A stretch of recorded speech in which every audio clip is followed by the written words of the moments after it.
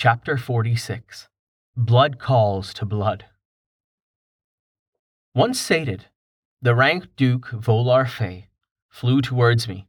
Stopping within arm's reach, he began to hover, his focus and perception scanning me, as he sought to understand the gift of blood I had just shared. He was brimming with life's energies from the blood, and honey so heady that he was finding it hard to concentrate, let alone hover. The energies empowered him, infused him with a headiness that leads into a languid, almost drunken euphoria. Bowing elegantly, pleased and drunk on the power of my tribute, he thanked me. The movement was graceful, despite his obvious inebriation, and occurring in mid-air. His movements, even in his demi-form, as courteous as it would have been by any Seelie noble, with feet planted firmly on the ground. "It has been long since the old customs have been observed," he said.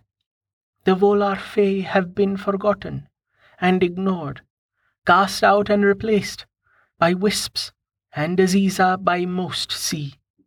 We thank you for your kindness and extend guest rights to you. I am ranked Duke Hawthorne. I had thought myself the last ruler of the Volar Fey, but in this place we have been called, gathered by Danu. While it may be true that we are not the last of our kind, it is not far from the truth.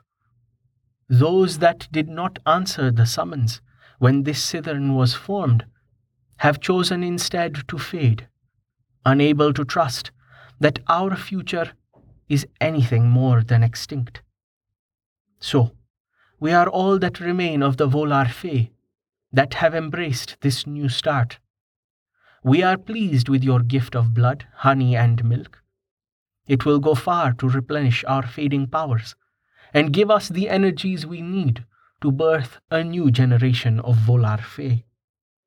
The first newly born since Mab contended for and won the Seelie throne. The Cithern is pleased with your gift.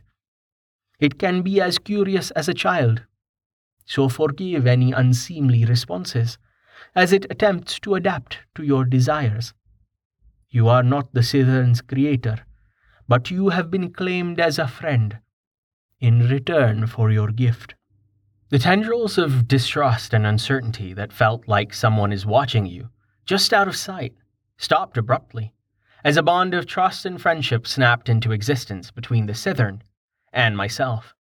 The mental and magical assault, the testing of my defenses, and attempts to breach my aura and subsume my mental processes, with the glamour the Cithern was projecting, ceased, and a welcoming warmth and acceptance replaced the feelings that I had been experiencing.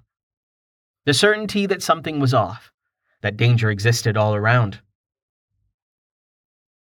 Thankfully and unfortunately, the energies that you have gifted will force my metamorphosis, an imperative of Volar Fey that cannot be ignored. It will allow me to rank and level, to become king of these few that remain. As king, I will be empowered to return life to the Volar Fey. Life begins at the top, and as I assume the throne of my people, they too will be changed, the spark of life once more blossoming. Even now, I fight the demands of that metamorphosis. I will need to enter sleep for a time as I transition. I apologize, but needs must.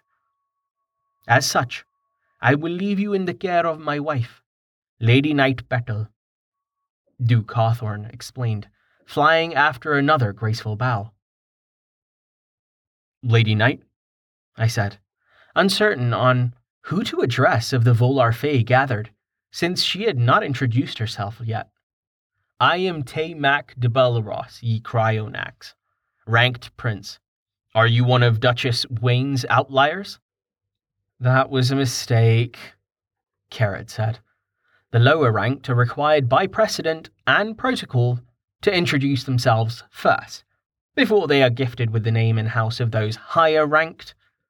And even if it was a happy circumstance, you have gifted the Volafé greatly this day.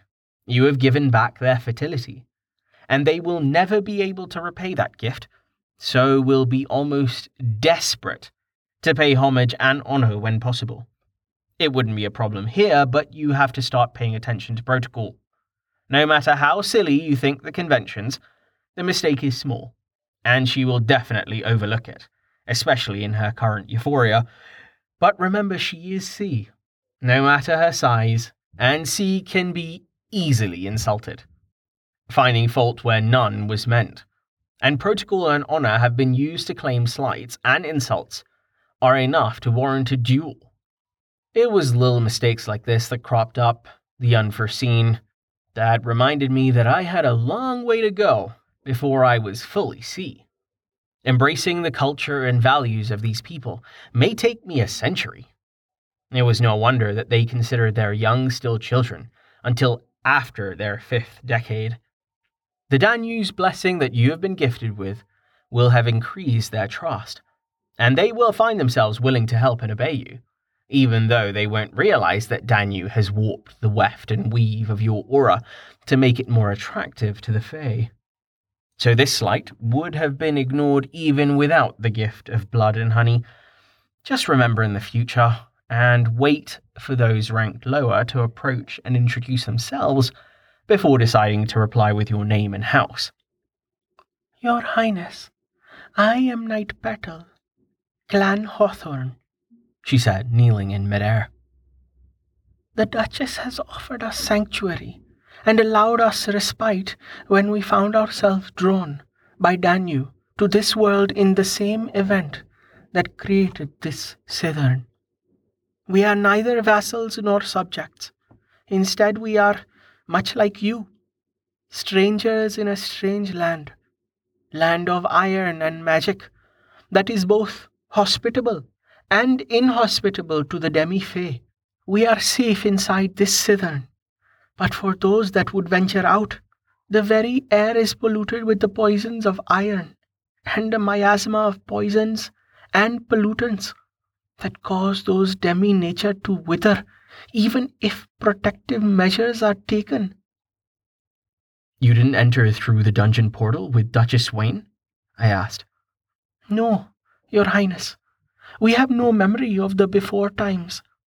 Before this Cithern was magicked into being, our memories are ones of thought and fiction, fleeting moments of wonderment and joy, as the mortals dreamed our stories and told our tales.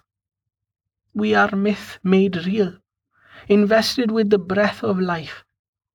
It is why we have remained, instead of fleeing to the Summerlands or Talum. Duchess Wayne offered us passage through the portal to Talum, but we were uncertain if the forms that we have been gifted would last in worlds not our own. You were all born at the same time, adult and ranked, I inquired, my surprise evident. Volar Fae are more attuned and connected to the cycles of nature. We do give birth to our children, but in rare instances, Danu stirs, and the flowers of the field respond to that stirring. The demi-races are the result. No matter the species, Volar, Wisp, Aziza, Sprites, or Fae, if they are demi, they are magic given form and function. As long as magic exists, the demi will survive and thrive, Petal explained. Are you bound by system? I asked. At our birth, we weren't, but our agreement with Duchess Wayne altered us. That agreement gave us access and structure to the ranks, levels, and skills that the system provides. That was interesting. It made me wonder if Earth's population could be brought under system dominion. S-Prime might have an issue with it, but if it worked, it would be an effective way to stymie the God Particle research project. I had planned something else, but perhaps system integration would be an effective countermeasure to CERN. It would certainly be a permanent solution. I'd had Cedric gather a few dozen selenium seed nodes. Part of my plan had been to release those seeds into Earth's leyline streams I thought it might work as a temporary stopgap to have the metal accumulating God particles. The energies would be absorbed by the selenium here, and with the portal closure, that should jumpstart and multiply normal growth for the selenium seed stock.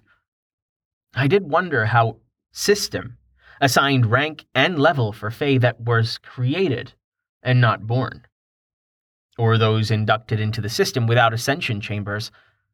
Perhaps it was an exception made for the first generation, and from this point on, ascension and growth would return to the convention sanctioned and established by System. Or maybe Duchess Wayne had found a way to farm experience for them, so that they were able to gain advanced ranks and levels. I would ask, but I had been informed constantly that it was considered taboo to breach the subject of levels unless you were considering forming a covenant bond. Servant, staff, vassal, house member, the type of bond that might be formed was irrelevant. But until it was in place, level and stats were closely held. I'd been too free with my information until that point had been forcefully impressed upon me. The path System provided were tailored to individual desire and determination. No two people would level and rank up in the exact same manner. To question how an individual reached a certain rank was tantamount to stealing proprietary lineage or declaring contempt and disdain for the family's heritage. When I derided Lane's ability to attain her new rank at the banquet, the insult of my words was much more egregious than I'd realized at that moment.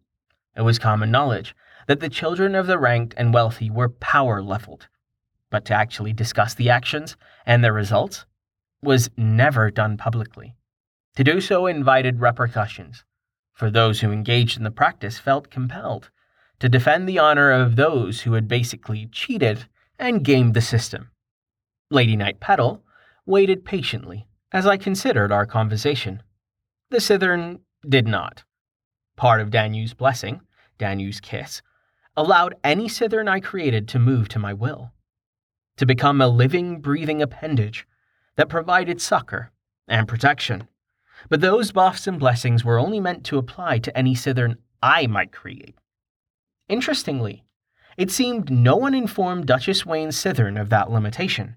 As Petal and I chatted, as I considered the chance that the system may have guided me to infect this world with the system paradigm, the possible ramifications to Earth, if system gained traction, the Cithern began to change. It conformed to some hidden signal I was unaware I was projecting. The changes started with the flowers. The fields before me were beautiful and fragrant. The flowers were varieties I'd never seen before, nor could I identify them before they began to evolve. But as evolution and mutation took root, they slowly transformed into varieties I was familiar with. The ground cover became clover. Uniform fields of gold bloomed with blues, violets, and reds, as flowers native to Earth erupted from the ground in an explosion of color and perfume. Tulips, roses, daisies, flowers that were native to this world, supplanted and replaced the cultivated garden that Duchess Wayne had created. Trees stretched towards the sky, bark and leaf twisting and forming a path of trellises that opened a path leading to an exit in the distance. The tree's natural cycle of growth continued until cherry blossoms had formed, branches heavy with beauty and the promise of a bountiful harvest. Cherries, ripe and abundant, matured, and the sound of water cascading in the background completed the newly transformed field. A burst of magic that contained the joy and childish delight of the Cithern completed the metamorphosis as a Japanese stylized gazebo was constructed to complete the aesthetics. A landscape that would be perfectly at home as the pride of place for any Japanese gardener. Satisfied that the Cithern was finished, I thought it prudent to acknowledge the gift and honor I had been given. Reaching into my ring of hidden depths, I withdrew one of the selenium seeds I had harvested. Reaching forth and injecting my mana into the metal, I acknowledged the pulse of life that began to beat in harmony with the Cithern. Holding firm to will and intent, I began to sculpt the metal until a shallow bowl had been formed. I grabbed another selenium seed to fashion a base. I constructed a pedestal for the bowl to rest upon and attached the crafted bowl with the unworked, raw seed stock. Placing the materials near the gazebo, I withdrew a knife and once again made an offering of blood, this time encouraging my life's energies and magics to mingle with the blood that filled the bowl. You have created an altar of blood, magic, and life. Would you like to dedicate this shrine